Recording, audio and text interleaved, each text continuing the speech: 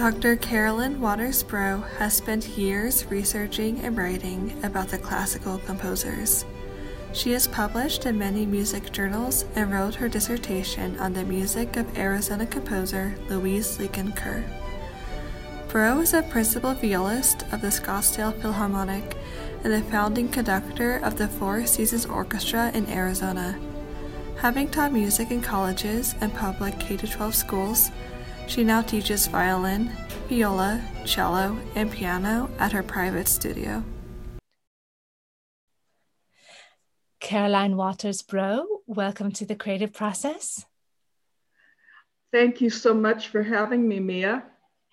And before, I just want to dive in so that listeners can hear your music. But you're a conductor, you're a musician yourself, you're a writer, and you have written so many biographies. But we'll go into that. But just to give listeners a taste of your music, tell us a little bit about this piece that you've selected. I do a lot of mentoring. As a conductor, I try to help young people to aspire to their careers in music and to get a boost. And that's part of the Four Seasons Orchestra's mission with our young artists concerts, to give young solo artists their first opportunity to perform with a professional orchestra at a young age, even as young as 11, 12, into their teens, and help them to get that chance to solo in front of an orchestra that will lead to more opportunities later on in life. And this, yes, that's so important. As you say, it's just being able to perform, because having the audience, having those believe in you and seeing your talents and strengths, I mean, at that crucial age. And this piece that we're about to listen to, I believe the performer, Belle Wang, was 15 at the time? Yeah.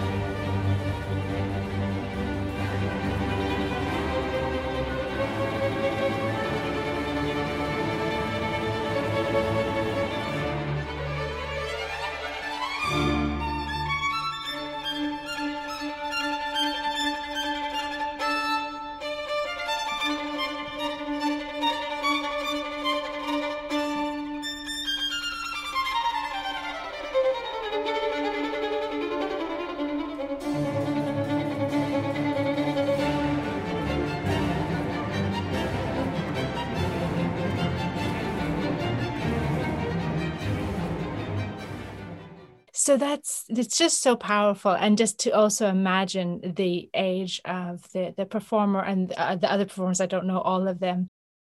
It was absolutely amazing. You would think that she had performed many times with an orchestra, but this was her first time.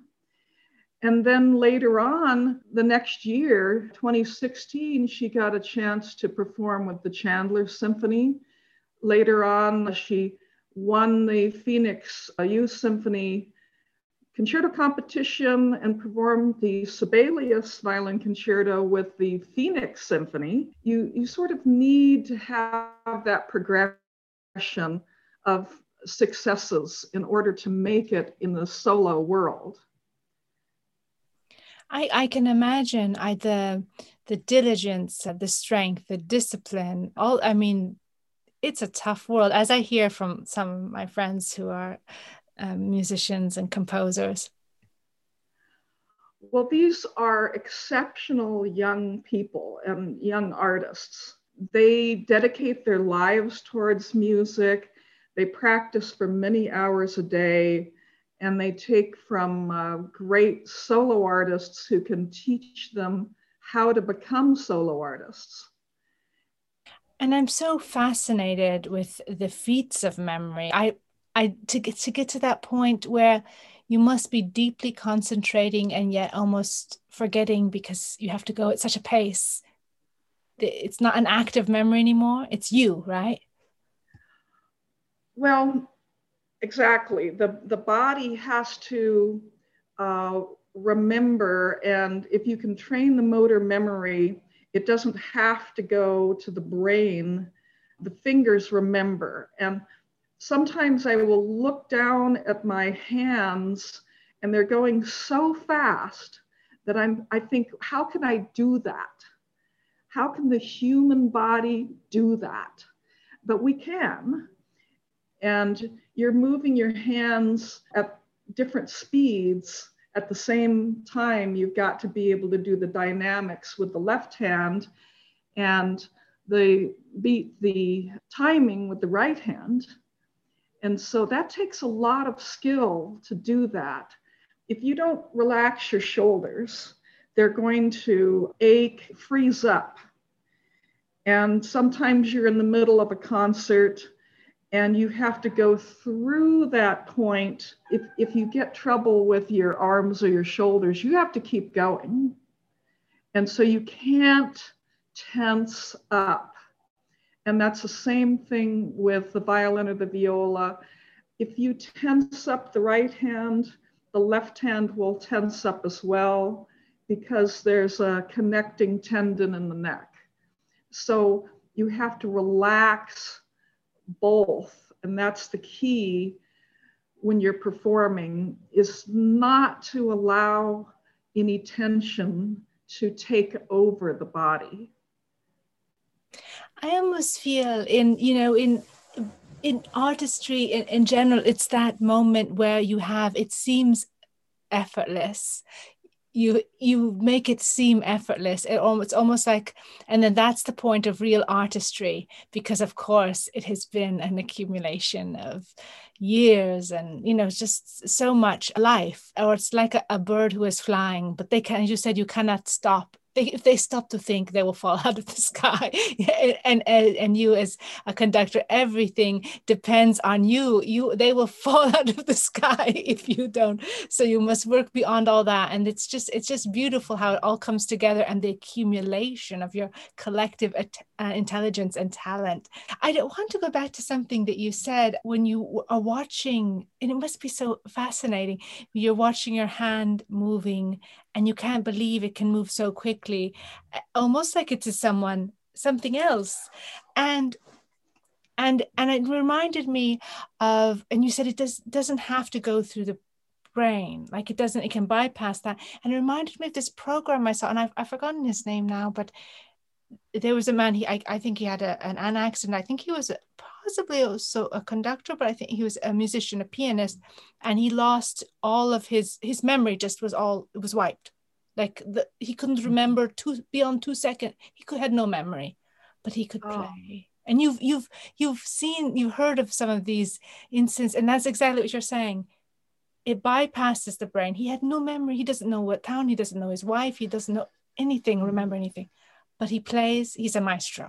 There are parts of the brain that are used by the auditory nerves that are different from speaking. And that's why when some people have a stroke or Alzheimer's, that they can still actually sing sometimes and recognize music that they heard when they were in their teens, but they can't speak because it's a different part of the brain. And so it's fortunate that he could perform even though his memory had been affected.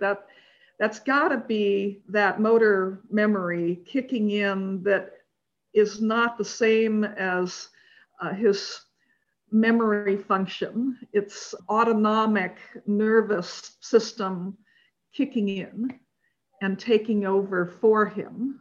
it's amazing. Truly, and it also speaks to, I mean, he's communicating through the music, which we know is such a deep form of communication, and it just makes me feel for those the healing power of music and the arts, the ability to communicate across countries, across language, and still understand each other. Yes, it's truly a gift. Well, the human hand has the ability to do 160 different motions. And that's why people can do sign language, for example. And we can do it very quickly. And you can train your hands and your fingers to move extremely rapidly. But it takes time and dedication. Like these young solo artists, they're repeating certain passages many times and running them through different rhythmic and bowing patterns so that it becomes part of the autonomic nervous system. It's internalized, and then they can't make a mistake because it's like second nature to them.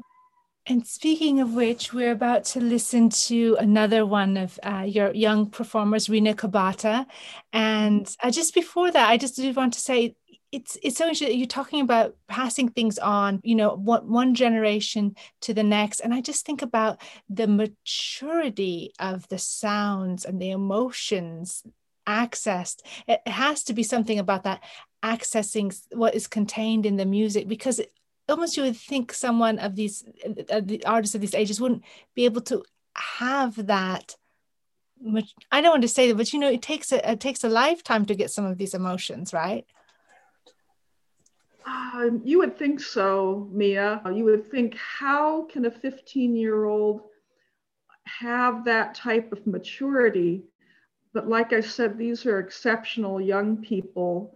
They go to art museums, they study all kinds of philosophy, they love the classical genres, and they're very well-rounded. They also are very good at mathematics and history. And so they bring all of this into their music. They study the composers, and so their maturity level is much higher at a younger age than most people. And here Rina is playing. Just tell us a little bit about the piece. Rina Kubata won our competition, our Mozart and Friends competition in 2017. She was 15 years old at the time, and she performed the first movement of Mozart's G Major Concerto No. 3. And she did perform it with so much maturity at a young age, which was very surprising to the judges. And she performed in front of the orchestra just beautifully and perfectly. And there were large cameras fixed on her close up, but she didn't miss a beat.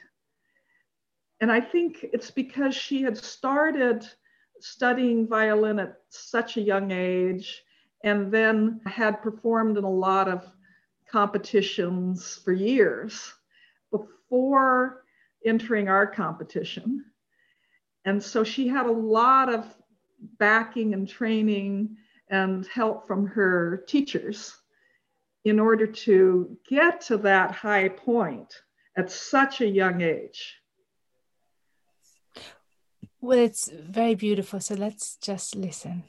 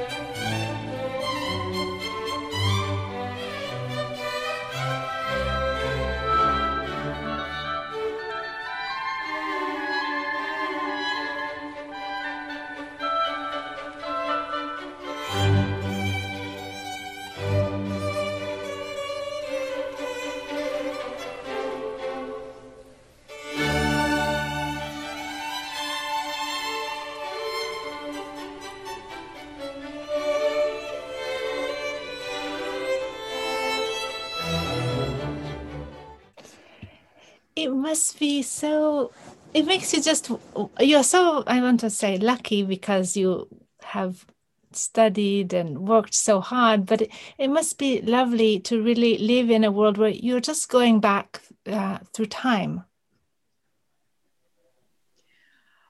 Yes, we're recreating the music and the mood of Austria and Mozart and everything that he went through to develop and achieve the greatness.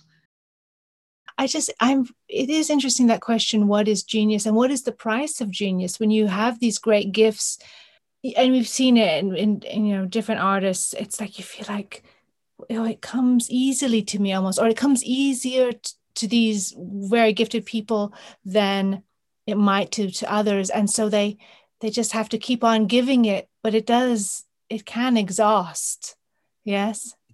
Well, there is the possibility of a musical gene which might be passed on through family members. Certainly, Mozart's father was a musician, and Bach's family had a long line of musicians before him. Beethoven's father and grandfather were musicians.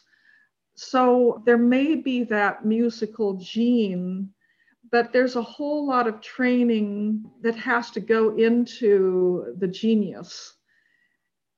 And Mozart's sister, Maria Anna Mozart, she was a little bit older than him, and it was her learning how to play the keyboard when he was a baby that excited Mozart to learn to also play music. And she wrote little pieces for him, and Mozart's father, Leopold, wrote music for him. And so at the age of 3, he was already playing thirds on the keyboard. It was that exposure, and he was bouncing off of her genius. He wanted to be like her. And most people don't talk about that type of influence. How do we get a genius? Leopold Mozart was writing his treatise on the violin while Wolfgang Mozart was in the womb. And he posed the question of nurture versus nature. Nature being that genetic genes coming down, and nurture being the teaching, the environment, the opportunity to create a genius. And so Leopold wanted to prove this thesis before Mozart was even born. And Leopold was a teacher, violin teacher, and a conductor and a composer. He had a mission to create a genius, but he created two with Nannerl Mozart and Wolfgang Mozart. He had two musical geniuses. And how could that happen in one family? So there must have been some nature and nurture, both, in order to create two of the greatest musicians and composers in Europe at the time. Yeah, it's fascinating how that happens. It's just it's, as you say, it's a community, or at least a very strong teachers. Someone pointed out to me, we've seen in periods of time where it seems like, why is it that in this period of time there seem to have been so many geniuses, or let us say at least extremely talented pockets of musicians and happening in certain regions. And it comes down to there was some very gifted teachers allowing them to give them that start. Definitely having the advantage of a great teacher, they have secrets which they pass on to the student, and they may never write those secrets down. I've had one teacher that said, you may never write this down. You may only pass this on to your students. Because, for example, the Russians with the Tchaikovsky violin concerto competition, they used secrets, sort of like the chess masters had secrets, which helped them to win the Tchaikovsky violin competition. And so there's that higher training, which is so valuable to the student.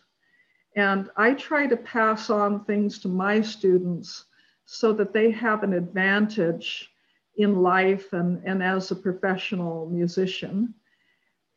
Things which will give them greater flexibility, greater tone, rapid fingers, greater intonation. And there are ways that the teacher can help. But I do feel that once in a generation, there will be somebody born who has that higher ability already. And you think, gosh, were they a musician in their past life? How did they get to be so talented and they're just a child? How can they understand all of these things at such a young age? And I think it's either a gift or it could be from a past life. My name is Amy Epps, a senior at Brigham Young University and Associate Interdisciplinary Humanities editor and podcaster for The Creative Process. Music has played a major part in my life ever since I was a little girl, as my sisters and I would often sing together around a piano and formed our own string trio. I have always admired professional musicians for their skills and passion for music, and Carolyn Broe is an exceptional musician who not only inspires me due to her talent, but also her mentorship. What struck me about her was that her Four Seasons Orchestra highlights young musicians and has them perform with a professional orchestra, and often for the first time. Carolyn Broe is an incredible example for these young musicians, and especially for young female musicians. My minor is Global Women's Studies, so I love learning about inspirational women who dedicate themselves to help other women and girls discover their talents and to use their voice. Her devotion to help young people, and particularly young women musicians such as Rina Kubata and Bill Wang, reminds me of Vivaldi himself, who taught orphan girls and women music at the Ospedale della Pietà. Vivaldi used his passion and skill with music to help empower young women to learn a new skill in an area which was extensively dominated by men. He believed that these girls and young women at the Pietà were worth investing in, and that young musicians can have just the amount of passion and talent for music as any adult. Carolyn Broe's mission to give young solo musicians an opportunity to perform with a professional orchestra is a reflection of Vivaldi's work, and I know she is an incredible example to many young musicians, and especially young women musicians, as they can see that one day they can become a professional musician like Carolyn Broe too.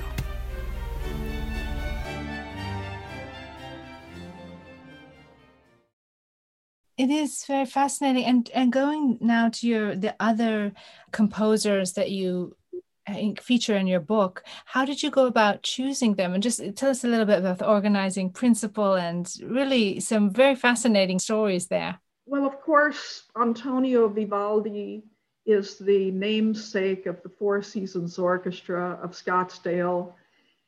And he was a great violin master, actually the greatest in Europe.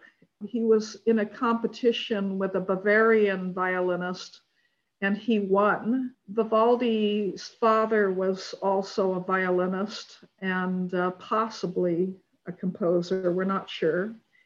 And they performed at the cathedral at St. Mark's in Venice. It was the Republic of Venezia at the time. And having this strong church background, that's where the professional musicians were employed. At the time, you were either employed by the church or the court. In Venice, they had doges, and Vivaldi was assigned to become a priest at a young age. And so, because of his asthma from birth, he was not able to say the Mass, which could be 4 hours long. And as a priest, you sort of need to do that. So they assigned him to become the violin teacher at an orphanage for girls in Venice. It was at the Pietà, the hospital for abandoned girls. There were, about 1,000 girls at the school, but only those who practiced their instrument very hard got to be in the exclusive orchestra of about 40 girls and women at the orphanage. And Vivaldi trained them and wrote a lot of his concertos. He wrote 700 violin concertos and other string concertos, symphonias. He was training the girls on their instruments.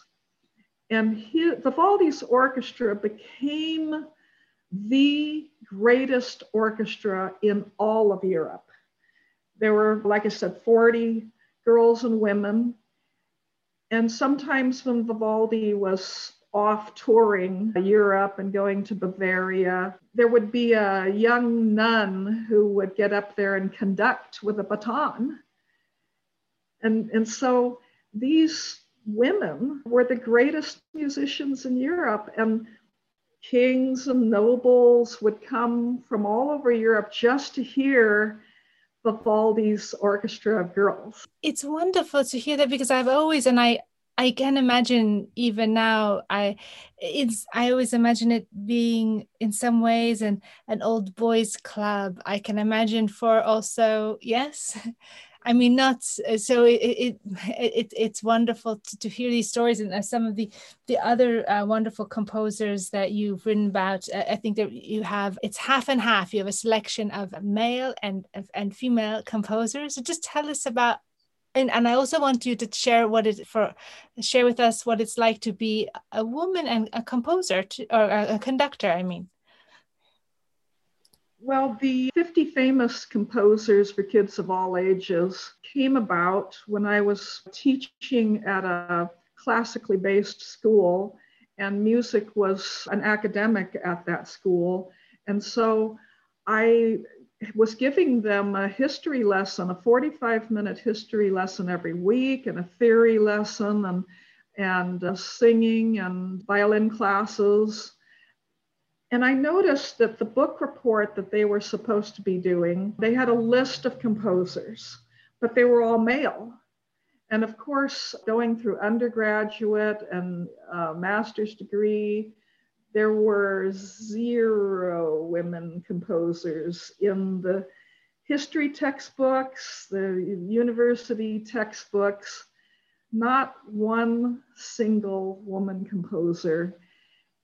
And I took a class at Arizona State University from Dr. Madeline Williams on the women composers back in the 90s. And of course, it was all new. Research on women composers was very fresh and new in the 90s. We were just learning about Hildegard of Bingham. We were just starting to learn about Clara Schumann and Fanny Mendelssohn Hensel back in the 90s. And for me to discover that there were 16,000 women composed, both historical and living, my jaw must have dropped about a foot. I wanted to bring this knowledge to the young people that I was teaching at this school. And so I decided to do an experiment, and I added about 20 female composers to the list of the 20 male composers to their book report just to see if they would choose the women composers and write about them. And they had to give a little speech too and make a poster about the composer that they had chosen. So there were several young ladies, and they're like 9 and 10 years old, even as young as 7, who chose the female composers to do their report on.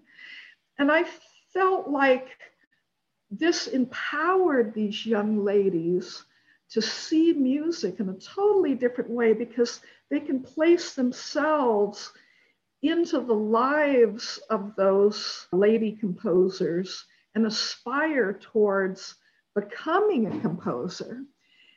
And there was a lot of discrimination about women composers, as well as women writers and women painters, back in the 19th century, especially in the early 20th century. Even late in the game, the turn of the 20th century, women were not allowed to take conducting classes or composing classes because the men said they were too fragile to have a creative idea like the men did. So ironically, World War II comes along and all the men go off to war, and they needed the women in the professional orchestras because the men were gone. And suddenly you had to have a conductor for those all-female orchestras back in the 1940s. So women conductors came along at the same time.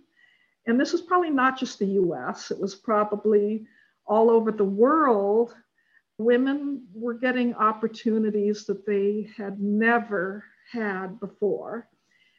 And the unions allowed women to become professional musicians finally, not just playing in salons.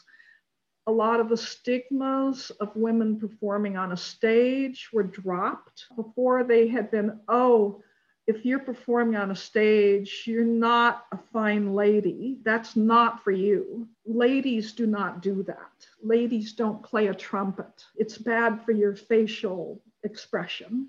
So all these stigmas were starting to die off, but it took time. So it's this first generation of women conductors back in the 40s. And I met up with one. Her name was Frida Belinfante, and she had been a Belgian resistance fighter in World War II. And I'll tell you, Mrs. Belinfante was as tough as nails. And I was 12 years old when I worked with her in a youth symphony in California. And I had this idea at a young age, well, there's a woman conductor right there. And she was the conductor of the Orange County Philharmonic Orchestra, where I lived. And so at a young age, I didn't have that idea of women can't be conductors because I had worked with a professional woman conductor. But I did see some of the stigma, even into the 70s, 80s, and 90s, about women conductors and how they were treated by some of the musicians. They were not treated well. There was a lot of competition going on. I became a conductor mostly out of necessity. I had hired a conductor to conduct the Four Seasons Orchestra in the early years back in 92. And he became very ill and had to go into surgery 1 week before an all Mozart concert. It was a bicentennial of Mozart's passing away. And there were worldwide concerts of Mozart's music. I had to pick up the scores, pick up the baton, and conduct the entire concert with 1 week of notice. And that's how I became a conductor, was through necessity. And then the bassoonist with the Four Seasons Orchestra came up to me and he kissed my hand and he said, "You must continue to conduct." What do you think are the qualities or the necessary attributes? Because you didn't, as you say, it came to the fore out of a necessity. You almost didn't know you, I mean, obviously you're taking in all these things from your musical experience, but what have you found over the years that are really kind of essential elements that you need to have to be a successful and long-standing conductor? Oh, certainly having the training. I was fortunate to work with John Koschak and Zerat and Bernstein, Hogwood, Blomstedt, Seiji Ozawa.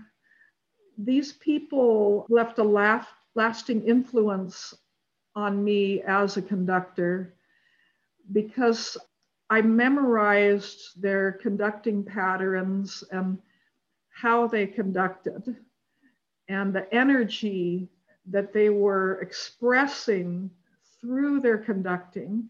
And each one of these conductors was a little bit different.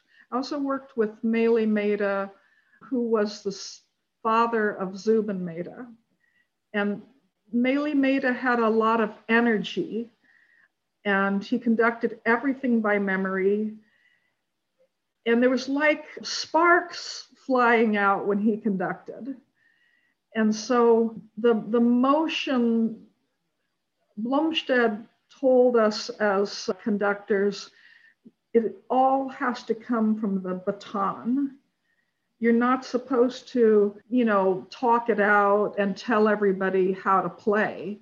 You're supposed to communicate it non-verbally through the expression of your hands and your motions and the beat pattern. And so you take that energy that the composer put into the music and you channel it through the baton. And not only did I study conducting from great conductors, but I also studied Tai Chi in the 80s. And I immediately saw the applications that were possible in viola. And so I developed the idea of the energy bow. And of course, we do slow motion sometimes as a training, slow bows, just like a flute player would do long tones. And so you have the cloud hands moving the bow, and you transfer this chi, this energy from the center of your body into your hands and into the bow. And that produces an amazing tone and the expression and the nuances. It all goes through the bow. So when I became a conductor, I decided that I would have the energy baton. And so the energy would channel from the center through the baton all the way out to the musicians and to the audience.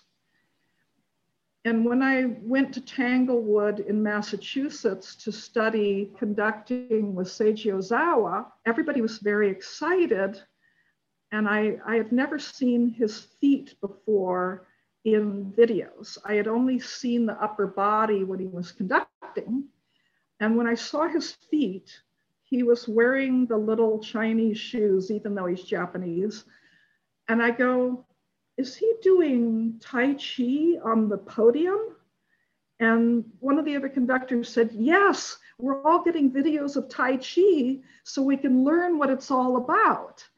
And there I thought I had invented the energy baton, but the maestro Seiji Ozawa was way ahead of me with the San Francisco Symphony.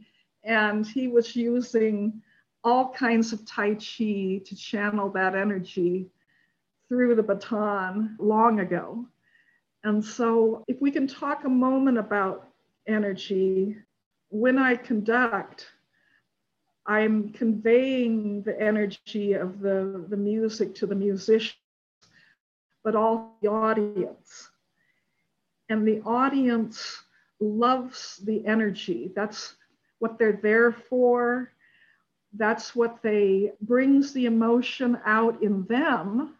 If you can channel that energy to the audience, then they can feel the expression and the excitement that's already there in the music. But also, as musicians and as a conductor, we're bouncing off of the audience too.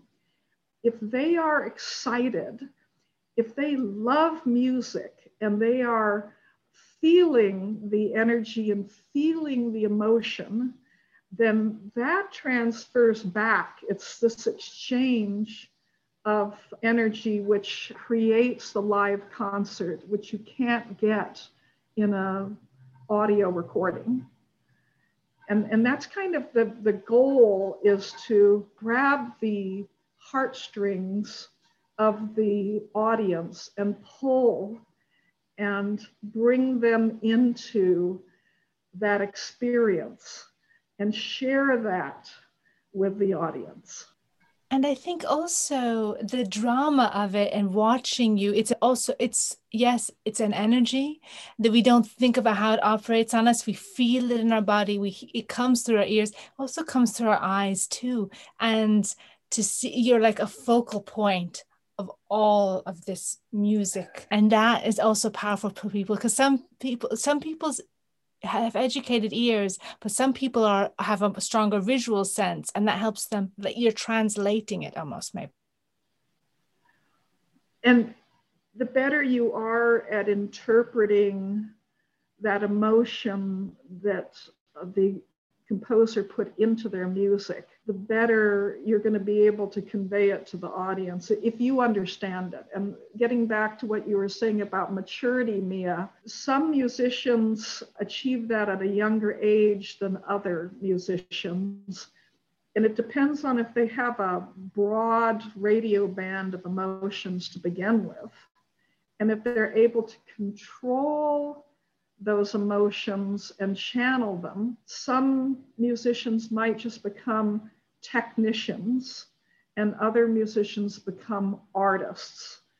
And so it's all about that inner maturity, and can you find it, and can you develop it and bring it to the audience? And that's what I try to do as a teacher and a mentor of young artists, is to help them to get beyond the technical and get to the expression and get the tools that they're going to need to be a great musician. But it has to come from them too. They have to want it. And as a professional musician and an artist, you have to want it more than anything in your life. You have to eat, sleep, and breathe music in order to become a great musician. And so people have to decide, and only they can decide, that they want to dedicate their lives towards music. I think, yes, it's so, well, it's a joy, though. We have to admit it's a joy, but it takes work. And before you were, I don't want to leave behind, because you were talking about the importance of hearing or knowing there's a space for young women, or they know that there's this long lineage of female composers. And before we started this conversation, you were telling me a little bit about Elisabeth Claude Jacques de la Guerre, and the story. It's just such a fascinating character. I want to hear some of those, because we had jumped into the conversation. Elizabeth was a prodigy. She was a harpsichord prodigy who was born into a family of harpsichord makers who were brilliant harpsichordists in Paris, France. And Jacquet was noticed at the age of 5 by King Louis XIV, the Sun King. He brought her into his court. He decided that she should be mentored, and he had her mentored by one of the court ladies. He got her the best teachers, and she had a great advantage at a young age, but she could already play as a virtuoso harpsichordist at the age of 5. So became one of Louis XIV's main composers. Of course, there was Lully was there as well. There were, many court composers, but she was composing opera. She brought the Italian trio sonata to France and wrote some of the first trio sonatas. She composed ballets, and ballet is, of course, French. And some of the very early ballets were written by Jacquet. So she wrote in every genre that was available in France at the time. And then later on, when Louis XIV decided that he was going to move all of his court members to Versailles, which he had just completed building. That was, outside of Paris at the time. Of course, it's right in the middle of Paris now. It's now the Louvre. But at the time, had lost her husband and her son, probably to the plague. She wanted to stay in Paris. And when he asked her to come with him to Versailles, she said no to the king, which is quite astonishing that she had that kind of power to say no, and stayed in Paris. And she had little salons of her music in Paris. She continued her music, but outside of the court. And that was a very brave thing for her to do. And most court musicians could never get away with that. So she was very, very highly regarded by the king. And after she passed away, he struck a medal with her image in her honor. So there's a medal for Elizabeth Jacquet de la Guerre, minted by the king. And I just want to listen, just so we have, this is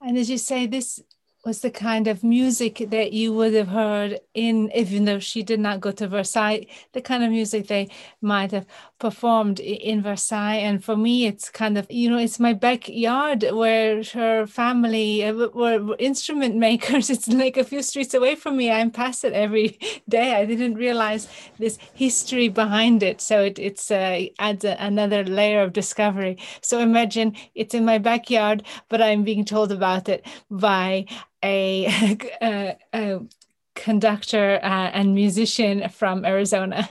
Well, most people don't know about Elizabeth Jacquet, but as you can hear, her music is magnificent. It's elegant. And, that was the height of the French court. So I think as you think back, in terms of what the arts have given you, what music has given you and taught you and contributed to your life, and what you like, young musicians, but just young people or general audiences to know, preserve, and remember as you think about the future? What are some of the things you have learned and would like them to know? You were talking about joy, Mia, and music has been a great joy for me. It's hard to describe being on stage with an entire orchestra. 85 people are all playing the same music together. And when it's right, when all of the music comes together, it's as if there's this light that's formed between the musicians and this joy. And it's almost as if you can look up and touch heaven or touch the divine at that moment. And it doesn't always happen. It's not every day, but once in a while you get this feeling of great joy. You're ecstatic, like you won the lottery or something, that you can be a part of making this music together. It's amazing. It's an amazing feeling that you can't get from turning on a radio or putting a CD into the machine. It's something that you're producing yourself and with other people. And that is a great joy to me. And I've wanted to pass this on as a legacy to other musicians, to the next generation, through the young artists' concerts and through my book, and to help educate both young and adult audiences in the values of classical music. And I hope that through the stories that I tell about the composers, that these composers will come alive for the people who are reading about the musicians or hearing the music that we're performing. And how can I experience art and music in every possible way that I can and bring that joy into my life and teach that to other people and help them to experience the love and the joy of classical music and the creative process. Well, you certainly have, and we've certainly heard it. I wish it was for me now a live experience. I know we've all postponed some of those live experiences in the last year, but I certainly find it inspiring speaking to you, and I have no doubt through the many young musicians who you fostered over the years, something to your nurturing spirit and mentorship. So I want to thank you, Carolyn Waters-Broe, for inviting us into your imaginative world, sharing your process and stories about music, what you do to inspire young artists and nurture their talent. Thank you for adding your voice to the creative process. Thank you so much, Mia, for inviting me to be part of the creative process.